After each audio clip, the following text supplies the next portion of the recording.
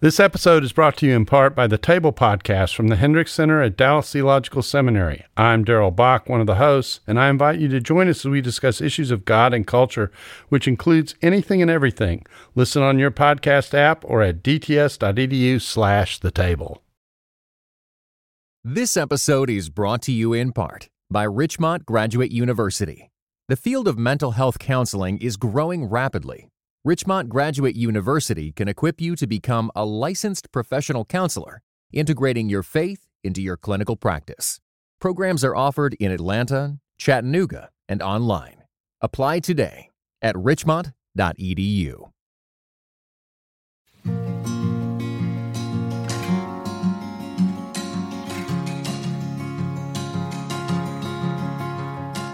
I was having a conversation earlier this week with someone who is a pacifist. That's a Christian who believes that the taking of human life in every circumstance is always wrong, and that military action, war, is always morally wrong, which means, in this person's view, that Christians shouldn't join the military, shouldn't participate in warfare, and ought to work against war in any circumstance. And so we ought to be the people who are the people of peace. We follow the Prince of Peace, and so we should support and wage peace rather than waging war. Now, one of the things I want to say, first of all, when I say, as in the title of this, that I'm not a pacifist, one of the things that concerns me when I say that is that I know that there are many people who are in sort of my tribe of evangelical Christianity who would say, well, of course not. Pacifism is ridiculous. And then I've heard a lot of that, of people who make fun of people who are pacifists and who say, yeah, that's really going to stop Hitler. You're standing out and simply giving nonviolent civil disobedience in the streets of Vienna. Those sorts of things. That makes me very uncomfortable, because if Jesus teaches us to be pacifists, then we should be pacifists. And I don't care what one would say, well, these are the implications, the real-life implications for this if we were to do it. That's the same sort of interpretation of the Scripture that other people use to jettison a Christian sexual ethic. Well, that's the ideal, but that's not how it works out in real life.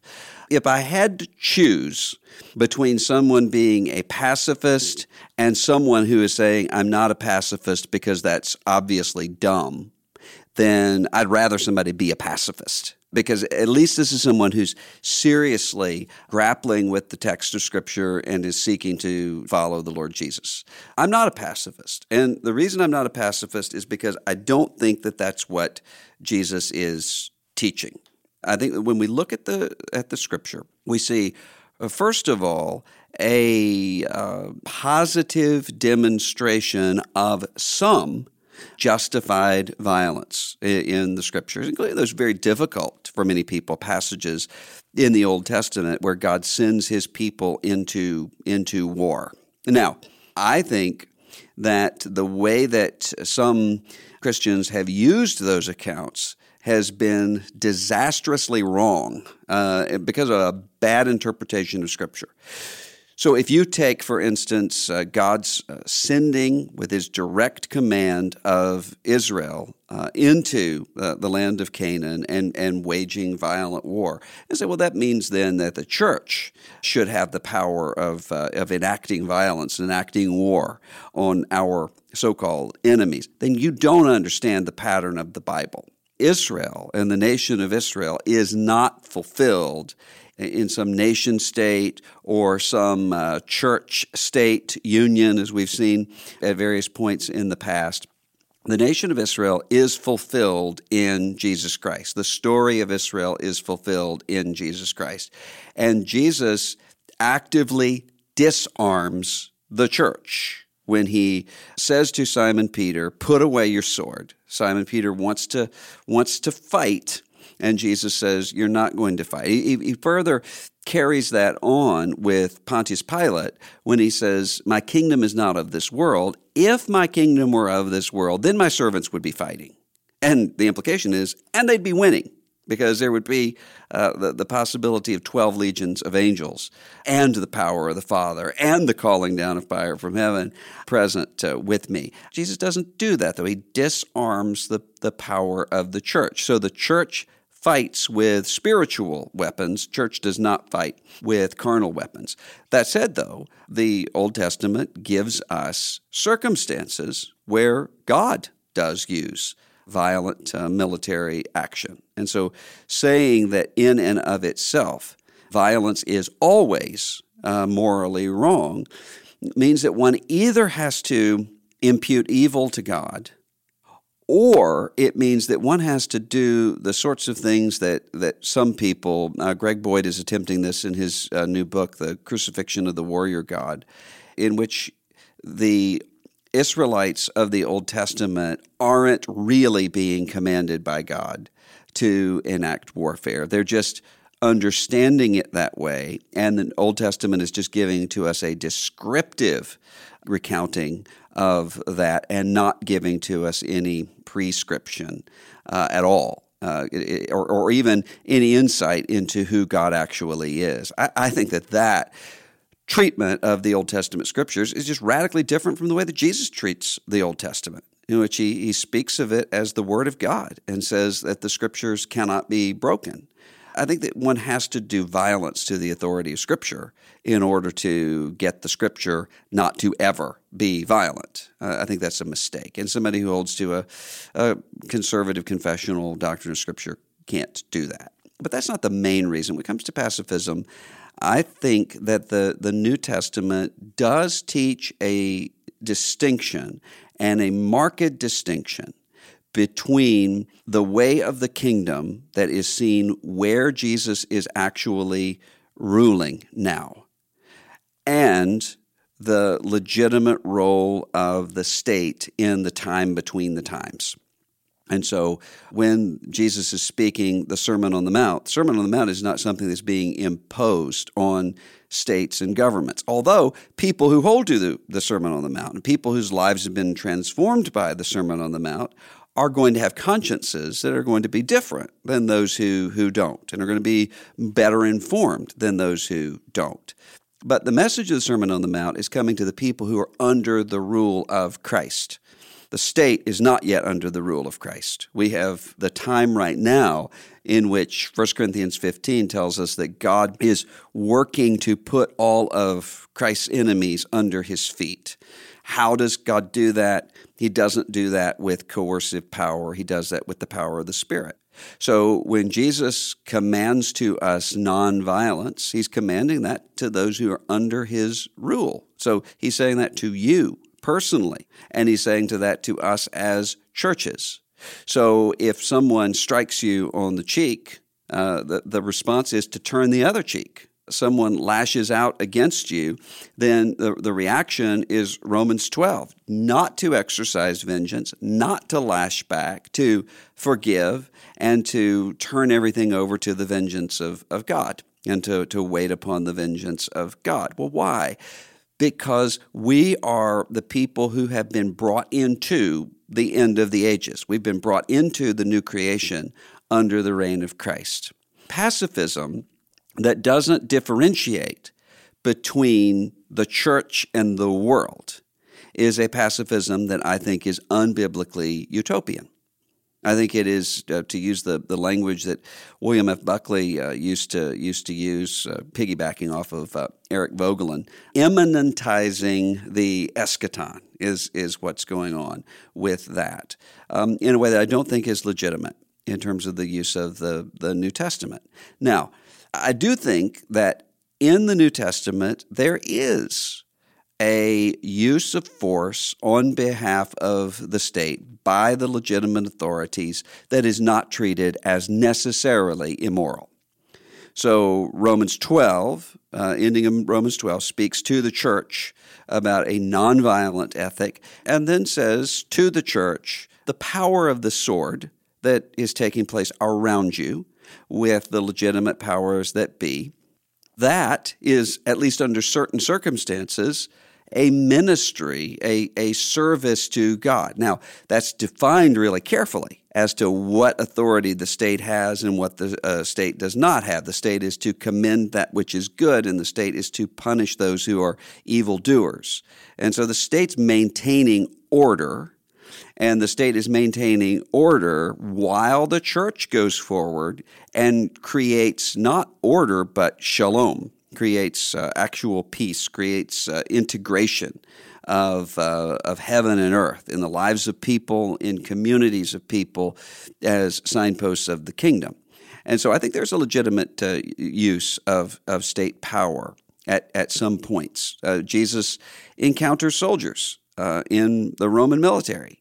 And Jesus, who doesn't have any problem at all telling people to walk away and repent of various things in their lives, including the rich young ruler, say, give up what you have and follow Christ, never does that with those who are in the military. If they were involved in something that is in and of itself necessarily immoral, one would think that Jesus would say, come follow me and sin no more. Walk away from the military and sin no more. Jesus doesn't do that. It's, as a matter of fact, with the centurion, he commends the centurion's faith, the centurion who has a child who's sick, and comes to him, and Jesus is going to go with him to his child, and the centurion says, no, I'm a man under authority. I know what it means to have an order being given, and so you just speak the word here, and I know that my child will be healed. And Jesus is not even in Israel. Have I seen this sort of faith?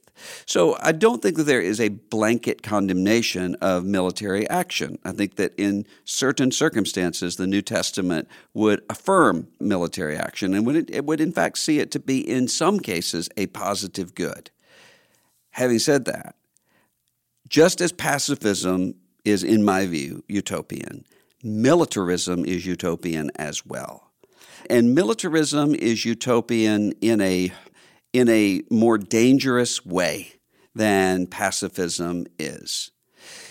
Because pacifism, I think, is biblically wrong in the same way that I would say that someone who, for instance, is King James only is wrong.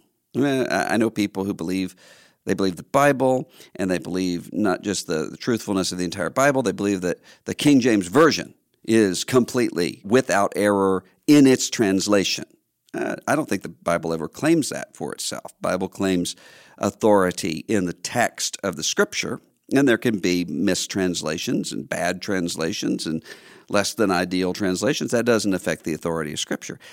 But I don't see the person who's KJV only as being as dangerous as the person who says, yeah, I reject KJV only, and I reject the authority of Scripture itself. We'll say, most of the people who are KJV only, I think they're wrong, I think they're mistaken, but they're mistaken usually out of the right motives. They want to defend the authority of Scripture. And so as long as somebody wasn't in my congregation being divisive with that or coming in and condemning other people, then I wouldn't really have a problem with someone being King James only. I think that's a similar thing with pacifism. I don't think that the Scripture teaches pacifism, but in almost every case, and again, I would bracket out the people who would come in and say, well, God's use of violence through Israel or in the flood or various other places or with the potential sacrifice of Isaac is immoral. That's dangerous sort of talk. But most of the pacifists I know aren't doing that. They're simply saying the New Testament calls us to be people of peace. That means we can never approve of war. We can never participate in war. I don't agree with that, but I commend the motivation behind it. And I think that you have people who genuinely are seeking to follow Jesus, even if they're following Jesus in a way that I don't think the Bible mandates or gives us warrant to pursue. Militarism, on the other hand, the idea of a morally neutral understanding of using force, where you have people who sometimes are simply caught up in national power, and so any time that their nation uses violent force, regardless of what it is, they're on board. or people who take a certain kind of delight in the idea of violent action. That's what I think is dangerous. Not just because it's dangerous in terms of state policy or it's dangerous in terms of culture. I think it's dangerous to the people who hold it, because it is a rejection of the way of life and the way of peace that Jesus has given to us. I think that's dangerous. So again, if you said to me, you've got one person here who's a pacifist, you've got one person here who is a blanket militarist, and you say, which one is right? I would say to you, neither of them are right. But if you said, which one are you worried about? I'm worried about the blanket militarist. I'm not worried about the pacifist in terms of his or her heart, his or her seeking to follow after Christ. I am worried about the blanket militarist. And I think that in many cases, in a culture such as ours, there are probably more of us who are tempted to be blanket militarists than there are to be pacifists. And that's not only the case in terms of state policy. It certainly is the case in terms of our personal lives. So if your attitude is, well, I'm not a pacifist because I think that's naive and that doesn't work, and if we did it, if we followed that way, we'd all be speaking Russian right now, and so I'm not even going to grapple with what the New Testament says. Well, you're in a dangerous place, because you could just as easily apply that to your life personally. Well, yeah, but if you start turning your cheek, if you start giving your cloak away, then you're just going to end up being bullied, and you're going to end up enabling people to come after you even more. Well, by that point, you have worked your way out of the authority of Jesus, and you have a view of realism that is standing against the words of Christ, which means that Jesus is not, in fact, your Lord. Realism is. Your view of reality is. That's a really dangerous place to be. So I think pacifism is wrong, but I don't hate pacifists. I think pacifism is not what the Bible teaches, but I'm not really worried about pacifism taking us to a place to which we can't return. I think we ought to listen to the pacifists around us. We ought to apply the New Testament, search the Scriptures as the Bereans did, which I think will bring us to the conclusion that a blanket pacifism is not what is required. But we listen to the broader point.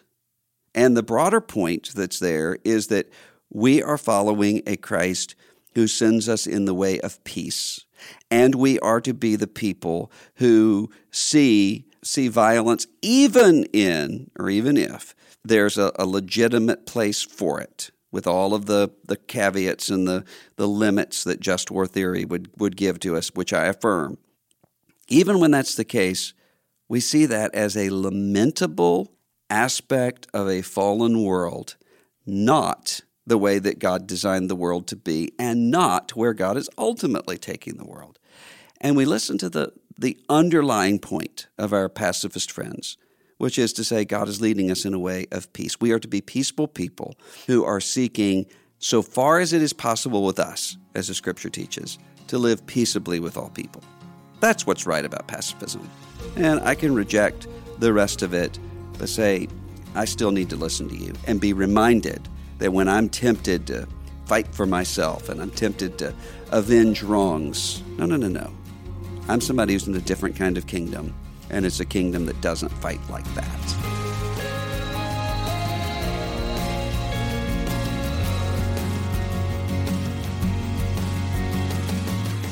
This is Russell Moore, and you're listening to Signposts.